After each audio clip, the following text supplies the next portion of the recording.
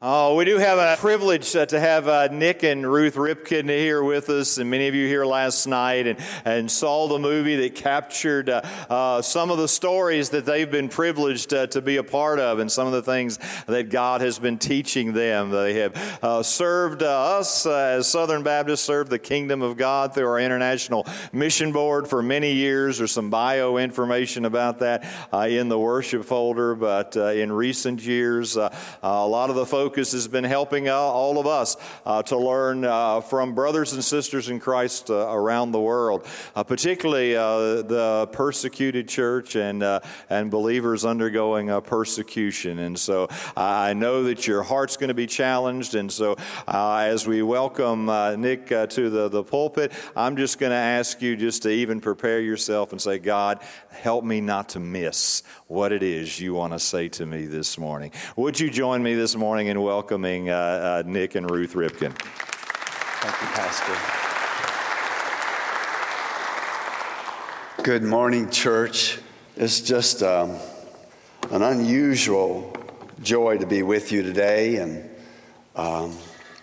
Ruth and I are in 35 years with the International Mission Board. I don't know how that is possible because I feel like I'm 30 years old, but I guess that's really, really good.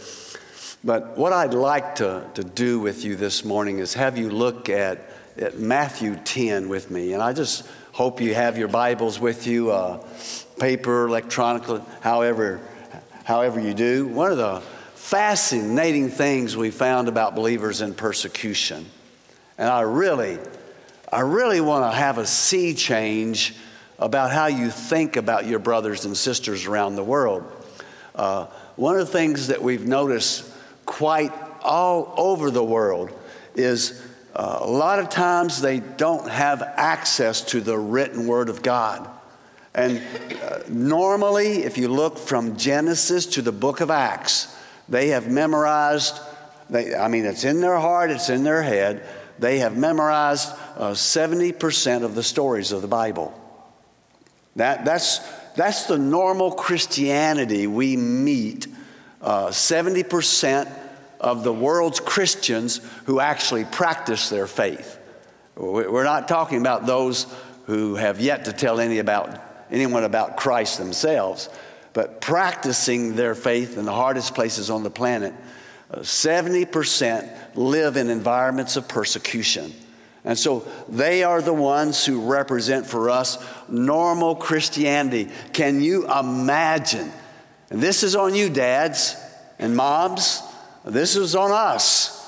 And sadly, that DNA that the persecuted church has poured into Ruth and I wish I had 30, 40 years ago.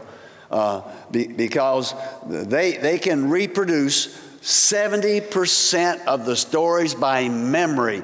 There were 3 charismatic pastors who had house churches all over a wide range of places in and around Moscow.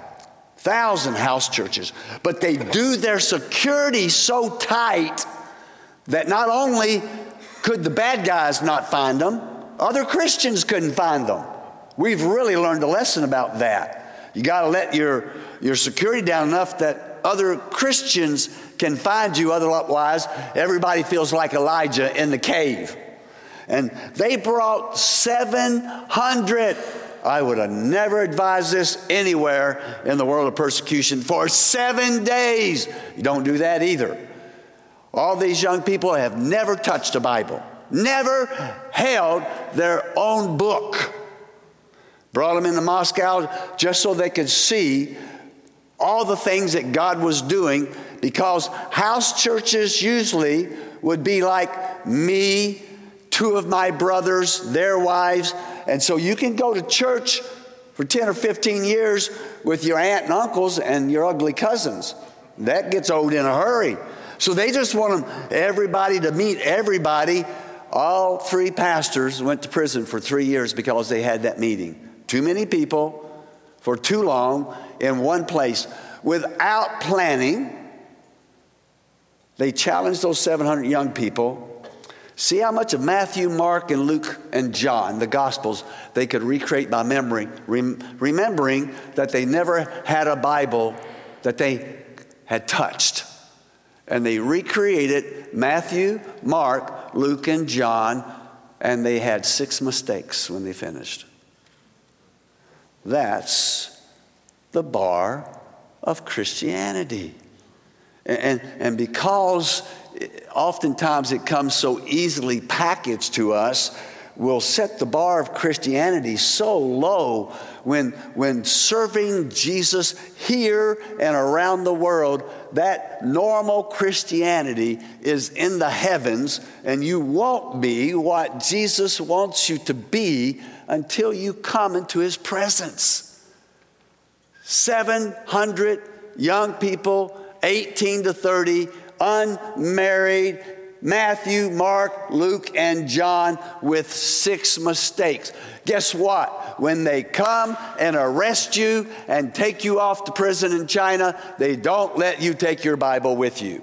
You don't get to say, hey, bad guy, can I have my praise team come meet you, come visit me? By the way, it is so common if your pastor or one of your deacons is arrested and put in jail, let's just say elders or deacons, your pastor is arrested, and you go visit him like the Bible commands. And they're doing that process of letting you in to do the visit, and they say to you, you know that man's in prison because he believes in that Jesus, he's that Christian. And you'll respond, yes, I know that. And then they turn to you and say, are you one of those Christians? Well, it's time to put on your big boy pants. Because if you say yes, they put you in the cell with him. That gives a whole new meaning to prison ministry, doesn't it? You see, where Ruth and I have lived for most of the 35 years overseas, you are as likely to be in prison for being good as you would be for being bad. You see, we are from a culture that we believe people are in jail because they've done wicked things. But where we're from, you are more likely to be put in jail and be beaten and tortured severely because you are a godly man or woman. And this is what Jesus was talking about in Matthew 10. He's sending out the 12. He's letting them get their feet wet. He said, go to the Jews, don't go to the Gentiles. Well, that seems to be quite a racist statement, but Jesus knew what he was doing. He was saying, go to your neighbors, go to your friends, go to the next village, go where you have extended family. Tell them about the coming kingdom of God, and you get, guess what? You get to make your mistakes at home among your own people, your own family, your own brothers and sisters, so that when you get to Somalia, you might have a clue what you're doing. And we didn't. You see, when we went to college and seminary and got a bachelor's, master's, and doctorate, almost everything that was poured into us taught us how to be sheep among the sheep. And Jesus said to those who would listen, you want to know why I've come? I've come to seek and to save those who are lost. And so when you're looking at the purpose for your small group, when you're looking for your purpose as a worship team, when you're looking for your purpose in your house as a believer with your children, your spouse, or as a single around the table with God's people, you need to check your heart weekly and say, why has God poured his Holy Spirit into me? Is it just to get me into heaven? No, it's so that you can seek and save those who are lost. And the problem that we have, if we do that mostly among the sheep, when you cross the border into Somalia, where the wolves are in the majority, and they're not part-time wolves, they ate our lunch. Folks, within 6 months of being in Somalia, we were feeding 50,000 people a day. There was about 8 of us, doing mobile medical clinics with some of the most godly nurses in the Baptist world. My goodness, how I love these people. We were resettling refugees, mobile medical clinics. We were having streams of people coming to the compound where we all lived together to treat every need that you can imagine.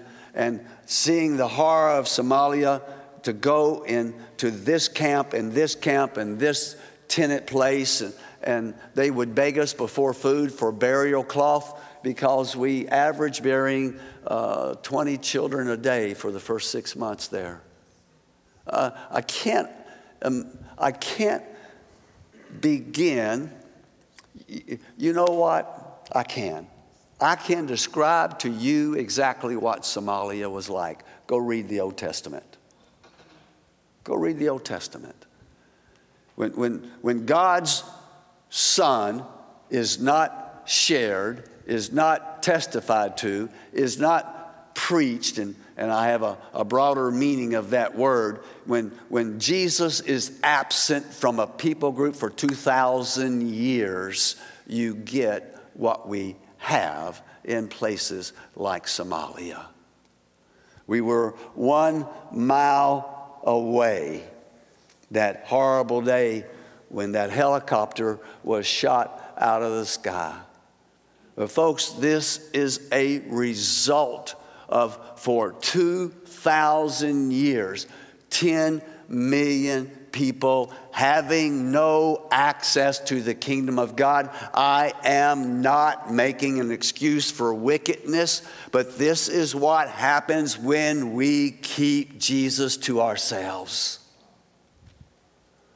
Oh, and Jesus said, I'm sending you out as sheep among wolves. And we've edited our Bible so much that when Jesus says, and I am going to allow you to be arrested by the sacred and the secular authorities, and they're going to do bad things to you, Jesus says in Matthew chapter 10. But don't worry, I'm going to give you the words to say. In other words, he couldn't give you the words to say unless he's right there with you. And in chapter 11, which is my focus this morning, Jesus sees it put in practice. One of the closest persons he has in his life, the nearest person to a pastor that Jesus ever had, John the Baptist, who baptized him, who said, I'm unworthy to untie his sandal, who said, look, the Lamb of God who takes away the sins of the world, who recognized, announced, prepared the way for the Messiah, and has done everything right among his own people. You see, in Jerusalem, the altar had become hidden. And only one man, for the most part, could access that altar at just very seldom times of the year. The rest of the time, nobody had access to the altar of God. And you know what? You can go out to the Jordan River. You can wear camel-haired clothing. Have you all ever been around a camel? John the Baptist did not have access to deodorant, and the clothes he wear, you can know when he's about 2 miles away. I promise you, if the wind is blowing in the right direction. He's eating locusts. Those little legs get stuck in your teeth. Have you ever tried them? It's a good source of protein, but you can dip a rock in honey and be able probably to get that down. Here's his diet. Here's his dress. Here is a man that has calluses on his feet. He has calluses on his hands. He has calluses on his heart. He is so tough, he can look at his own religious leaders and call them a bunch of snakes. And because John had crossed the street to his own people with the coming kingdom of God, when Herod, who thought himself a god, See, Ruth and I also have lived in a lot of countries where they have been presidents for life. It's just a euphemism for a dictator. And when Caesar is Lord, there's no room for Jesus to be Lord. I can go on and on just about that subject alone. But John had so represented the coming kingdom of God among his own people that when Herod took his brother's wife into his bedroom, John the Baptist, being consistent with the prophet that he'd been all along, he said to Herod, "You may think you are something, but I'm telling you, you will not escape the coming kingdom of God, and you will be under the judgment of God." And Herod had this funky relationship with John. But because of, you know the story, two women conspired and had John arrested. And the story just builds from the time he's in his mother's womb to preparing the way for Jesus and baptizing in the wilderness and baptizing Jesus himself and hearing the voice of God saying, "This is my son." John heard that.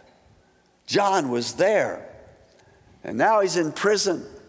And folks, he's hours, days at the most from having the axe take his head off of his body. And reading the Old Testament as an 18-year, well, what I did at 18 years of age, I found Jesus in a Kraft Foods cheese factory. It was an inescapable experience with Jesus. Inescapable. I was working nights my last 12, 13 weeks of high school. And just, you know, when you experience Christ, you can't help but taking him to others. And from an early age, that has been John's experience. Probably unlike anybody other than Jesus' mother, John knew Jesus. And now he's in prison. And I'm telling you folks, after reading about Daniel and the fiery furnace to those three young men and Isaiah and all those others, I expected John. I expected John, the nearest thing to an Old Testament prophet in the New Testament, that when Herod threatened him with death, when they told him, when that jailer told him what was going to happen to him, I expected John to say, "Bring it on. Do whatever you have to do. I have lived my life for the kingdom of God, and I will die with the kingdom of God's praises on my lips." In this dialogue, you see, the longer you're in Christianity, the more you just read over this stuff. The more you read your own culture into this stuff, the more you lose the gritty and the grime and the roughness of it is taking the kingdom of God to the tough places where it's not dressed up and sanitized and every hair's in place. And here's John with his back literally against the wall in this prison cell, and he questions who Jesus is. I was shocked to the core of my being. John hearing what Jesus was doing in Matthew 11, sent his disciples to ask Jesus, "Are you the Messiah, or do we wait for somebody else?" I couldn't believe that. I couldn't accept that. I could not understand that. Here is the toughest man on the planet in regard to the kingdom of God, and he doubted. As much as he could, he ran away. As much as he could, he questioned in the depths of his heart, "Jesus, are you the one? Or he says in here, or do we wait for somebody else?" John knew he didn't have time to wait for somebody else. He was going to die. And he wants to know, am I going to die for the Son of God, or am I going to die for a fairy tale? That's a big distinction. Now, don't do this often. And you'll see why. You'll understand why. Ruth and I were in South Africa with 3 boys, loving life, but living life under apartheid. It was a PhD in racism. And God had to take this redneck kid from Kentucky and take him to that part of the world and make me deal with racial issues that I grew up with. And God began to trouble our hearts, and Ruth and I did a very foolish thing, but I recommend this foolish thing for I don't know how many times we read the book of Acts together, and I wrote on the piece of paper the word missionary. No one in all these years that we had been around had defined, this is what a missionary does. Here's where they go. Here's what they do. And I wrote that on a piece of paper. And this sweet woman and I read that carefully together. And at the end of those weeks, I wrote down for her and for me that the word missionary doesn't appear in the Bible, but the concept is there that a missionary goes and tells people about Jesus who have little or no access to the kingdom of God. And we had a crank telephone. If you've ever had those, this is one of those missionary stories, guys, where you walk uphill, everywhere you go. And we got on that crank telephone and called leadership in Nairobi and said, we've got to go to Somalia or Sudan where people have little or no chance to hear. And 2 months later, we were in Nairobi. And 2 months after that, 3 months after that, I'm making my first trips into Somalia. Here's another secret about the kingdom of God. They told us it'd take 3 to 5 years to get into Somalia at the height of the civil war and famine. God does not open doors unless you're there to walk through them. But when you are obedient to go to what looks like closed doors, you're going to find them as wide as barn doors. And we got in there in a matter of months where they said it would take 3 to 5 years. And in a matter of months, we were doing some of the things that I described to you. But before that happened, as Ruth and I were reading the book of Acts, Baptists overseas love to have meetings just like you all do around here, these places. And I flew to Nairobi. Long story short, one of our godly leaders said, Nick, I can get you into a refugee camp down on the border of Mombasa and the Red Sea. 10,000, wasn't it, Mama? 10,000 Somalis. These were the educated. These were the wealthy. These were the doctors and lawyers and politicians and leaders in the military and a lot of university students who had the money to pay the bribes to get on a ship that was left stranded in Mombasa Harbor for 3 or 4 months until the United Nations could build this big, new, modern refugee camp out in the bush. And this brother said, Nick, I can get you in there because of projects you've done in other places in the world.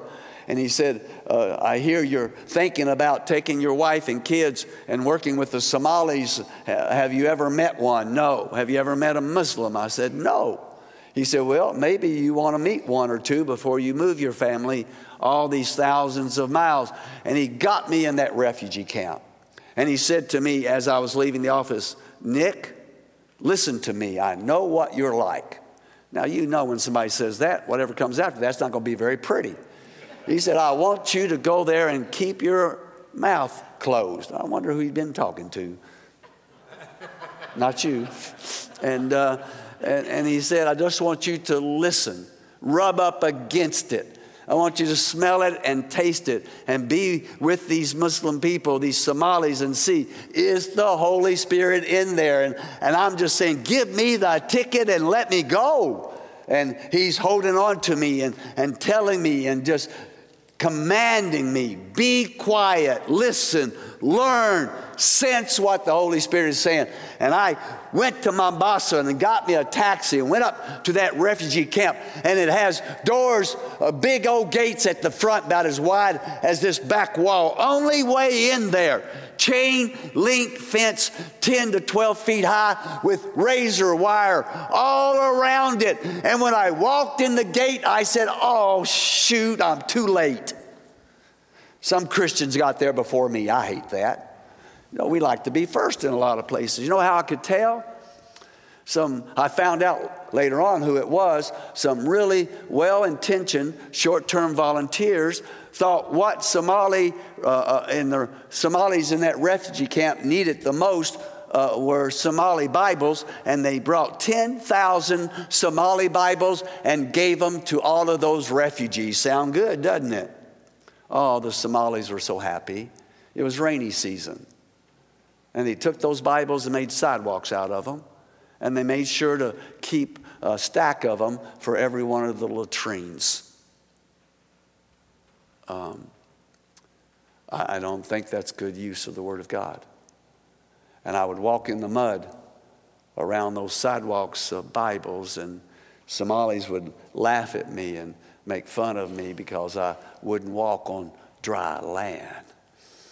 You know, I met a guy named Abdulaziz, university student, whose English is better than my Kentucky English. If our sons were to introduce me to you, they would say, this is Nick, our father. He had to take English as a second language in college. That's a lie. I didn't have to do that to seminary. College, everybody spoke the same way I did, all right? And so Abdi is taking me around, introducing me to this political leader, to this university professor, to this politician, to this military people, and I'm just eating this up. I'm saying, wow, I can do this stuff. Wow, these doors are all open to me. Wow, I don't know why these people are so spoken ill of. And see, I'm going to be there for 2 weeks. And he's told me, keep your little mouth, your big mouth, like this. After 3 days, my arrogance knows no bounds. And I said to God, I got this figured out. I got this, Lord. So I turned to Abdi and I said, Abdi, do you know my friend Jesus? And Abdi went nuts. He began to wave his arms. He began to shout. And men started running toward him, looking like an out-of-control mob. And Abdi is yelling stuff in Somali that I had no clue what it was those early days. And that crowd of 30, 40 men gathered around me, began to push me back into that chain link fence. And I could feel it making impressions in my back. And all I could hear is them yelling, Nick here and Nick there and Jesus here and Jesus there. And they're grabbing each other by the shirt front and they're grabbing each other by the beard and arms are flying and everything's, going on. And I knew nothing of the language. I did not know at that time this is normal Somali behavior. You see, Kenyans and sub-Saharan Africans are some of the most godly, gracious, responsive people. They will borrow money, literally, to feed us. They're like my wife's family. Somalis are like my family. We're loud, we're in your face, we're in your space. But my goodness, I thought, why didn't I keep my mouth shut? I'm not going to get out of here. They're looking at me with just hatred in their eyes. So what I saw, what I interpreted, and I'm usually pretty good at this stuff, and they're yelling my name, and they're yelling Jesus' name, and they're pushing, and they're shoving, and this goes on for 25 minutes, and I just said, oh God, oh Lord, somehow Ruth doesn't even know I'm on this trip. She does not have no clue I'm in this camp. We did all those years in Somalia without a single cell phone. They didn't exist, folks. That woman has such faith. She put me on a plane. I'm gone from 2 to 6 weeks, and she prayed me in there. She prayed me while I'm there, and she prayed us out of there. It was here's a commercial. Here's a commercial. What's the hardest task in Christianity? Dying on a cross or sending your only son to die on a cross? Which is the toughest? You see, what Ruth and I didn't know at those days, but we were to learn, that going as sheep among the wolves is much harder than sending those you love to be sheep among the wolves. In that crucifixion story, you have both the God, the Father who sends, and the Son who dies. But church, listen to me. If you will understand that sending people to every peoples on this planet, if you really get so involved with sending your sons and daughters, your second career people, your singles and your marrieds, if you really get into sending people to the ends of the earth, to the Somalis, to the Afghanistans, to the Pakistans, the Syria, the Chinas, the India, the places that we've come to know and to love, if you really will fall in love with sending, that's the hardest job on this planet. I would rather go to Somalia for 1,000 times than have my boys go in there for one time. Church, you have the hardest task if you choose to do it. And these Somalis are near riot stage. And I said, God, let Ruth know that it was here I died. And sometime in the future, let her and the boys come here and just be able to pray over the spot where their father and husband was killed. I knew that was the outcome of that experience. And they fought and they argued, and then they opened up around me and faced me as a mob. And Abdi came up to me and said to me as harsh as he could, right here in my face, he said, Dr. Nik, we don't know your friend Jesus.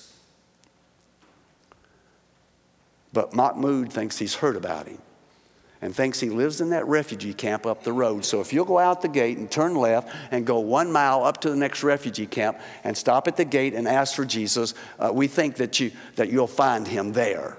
And I said, thank you very much. And I ran out that gate and I took a right and got me a taxi. And I went to Mombasa and I got me a plane and I flew to Nairobi. I didn't say a thing to anybody. I got me a plane to South Africa and I flew home and I said to God, when I got on that plane, God, if you want these people, you can have them. But when I sat down in that taxi with that Kenyan driver, I was so ashamed. My dad was a carpenter and a farmer, a bricklayer. You talk about calluses. That man didn't have fingerprints rubbed off by laying so many brick. And us boys were taught to work.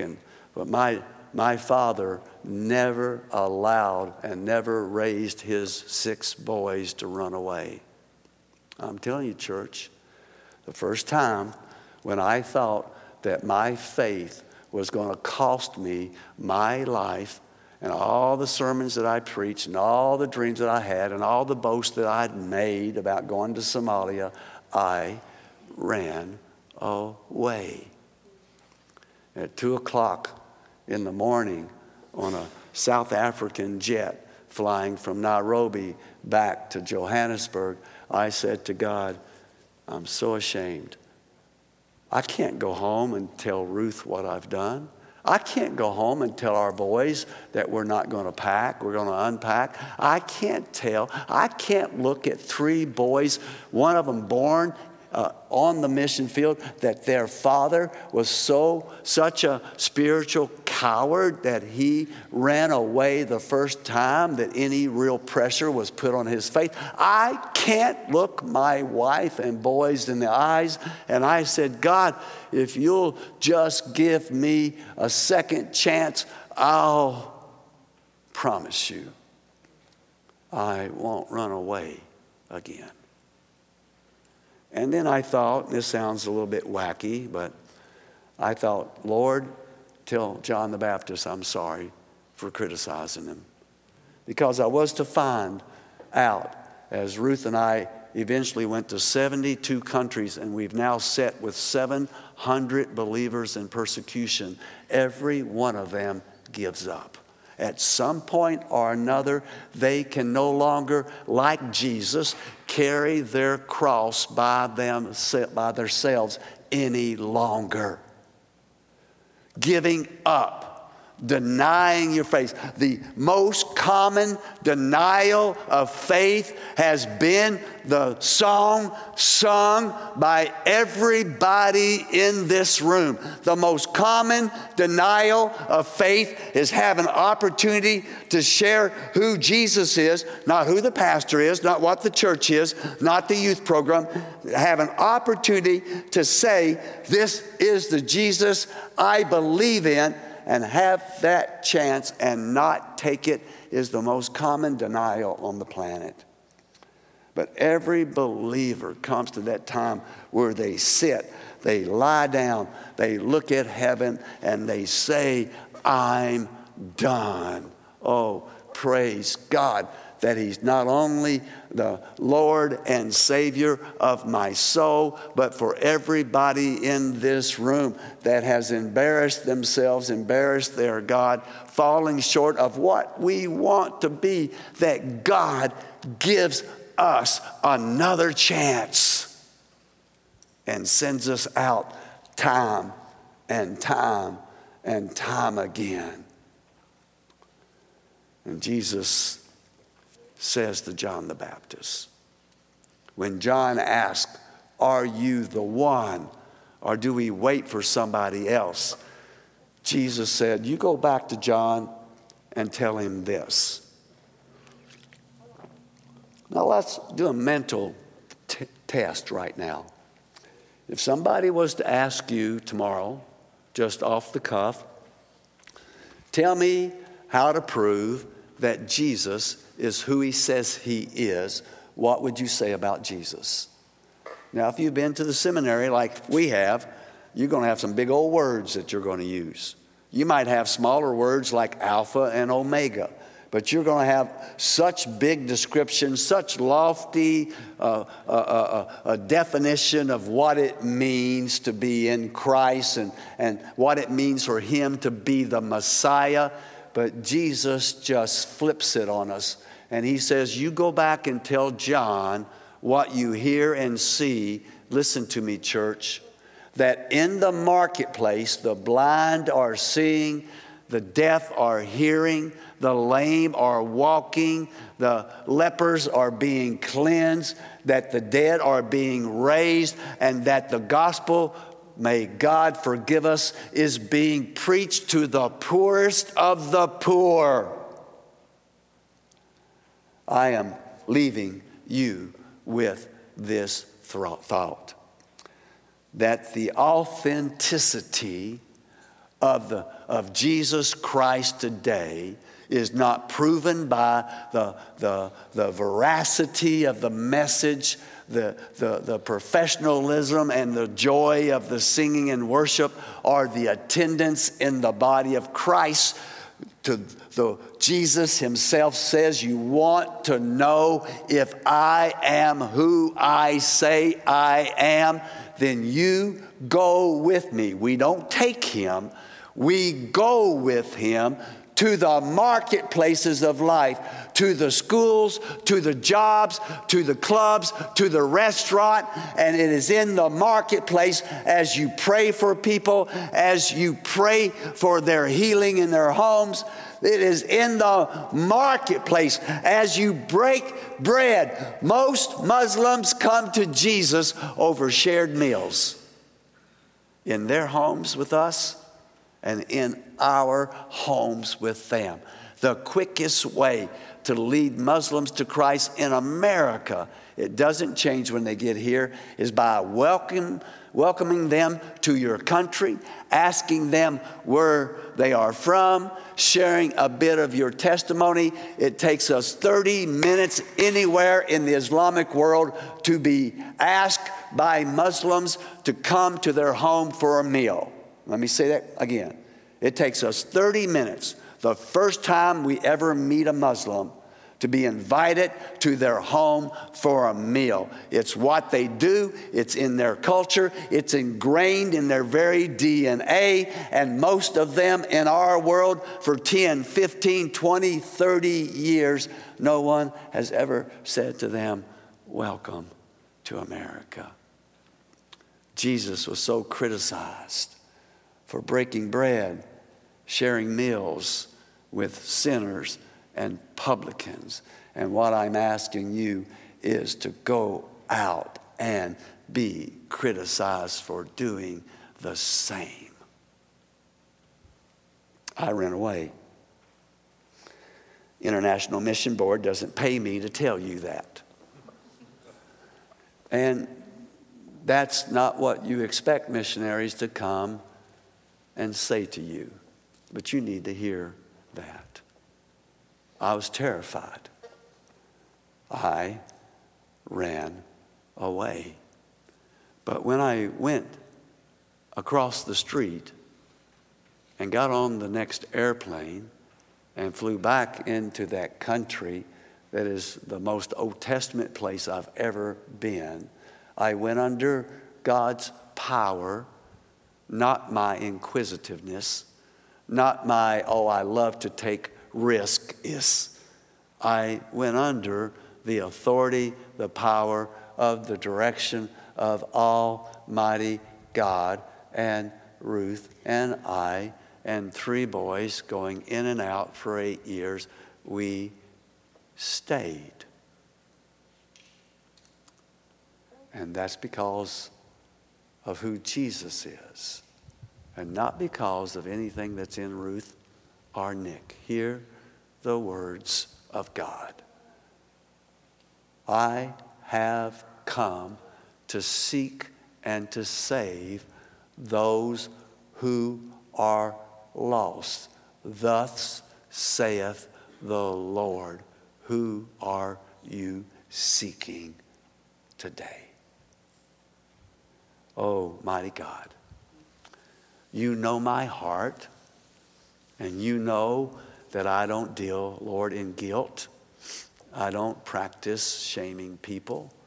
You know in my heart, Lord, I want my brothers and sisters here to have the joy, the absolutely unbridled, joy-filled heart that explodes with your presence when we see others come to you as their Lord and Savior.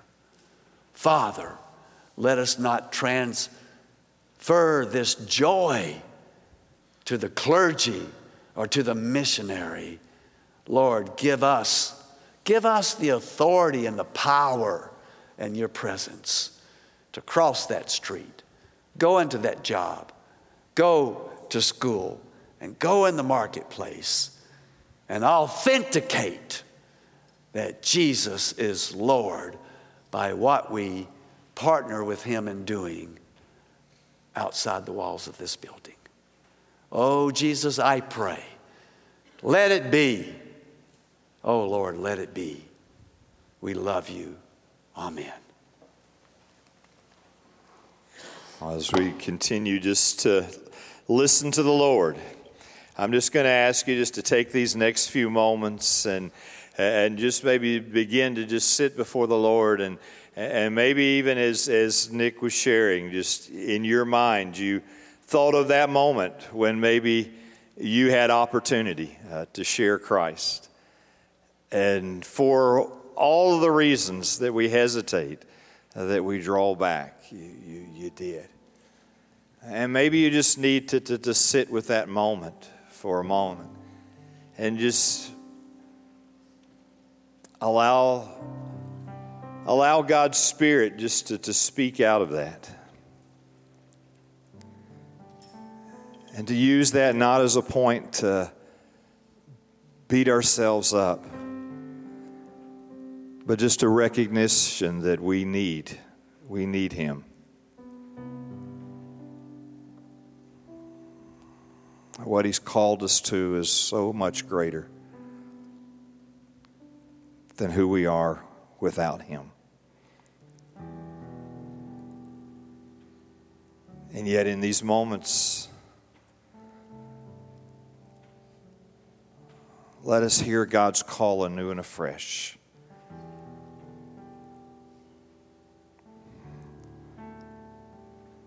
That God does want to use ordinary men and women, students, children,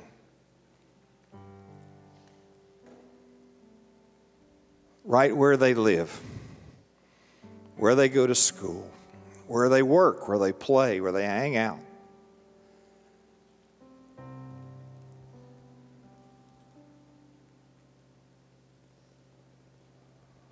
Just to say to God anew and afresh, God, I'm available. Can't do it on my own, but I can join you.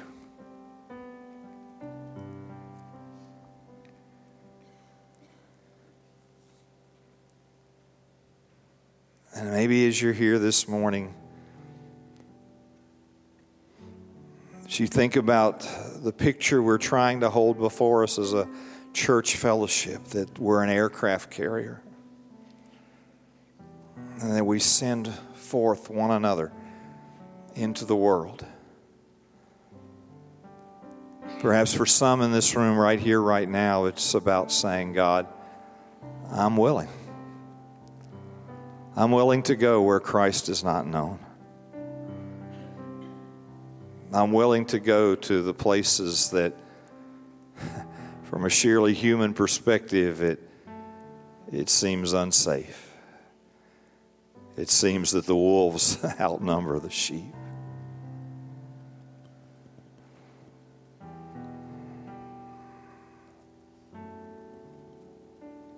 Maybe even for some in this room this morning, it's about saying, Father, not just I'm willing, but God, I have been entrusted by you with children. For some of us in the room, grandchildren.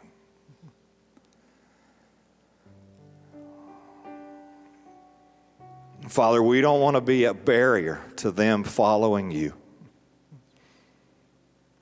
of finding the joy and purpose and fulfillment that comes from being right where you want them to be. And so, Father, we're willing to be made willing to release them to your calling, to release them to your mission.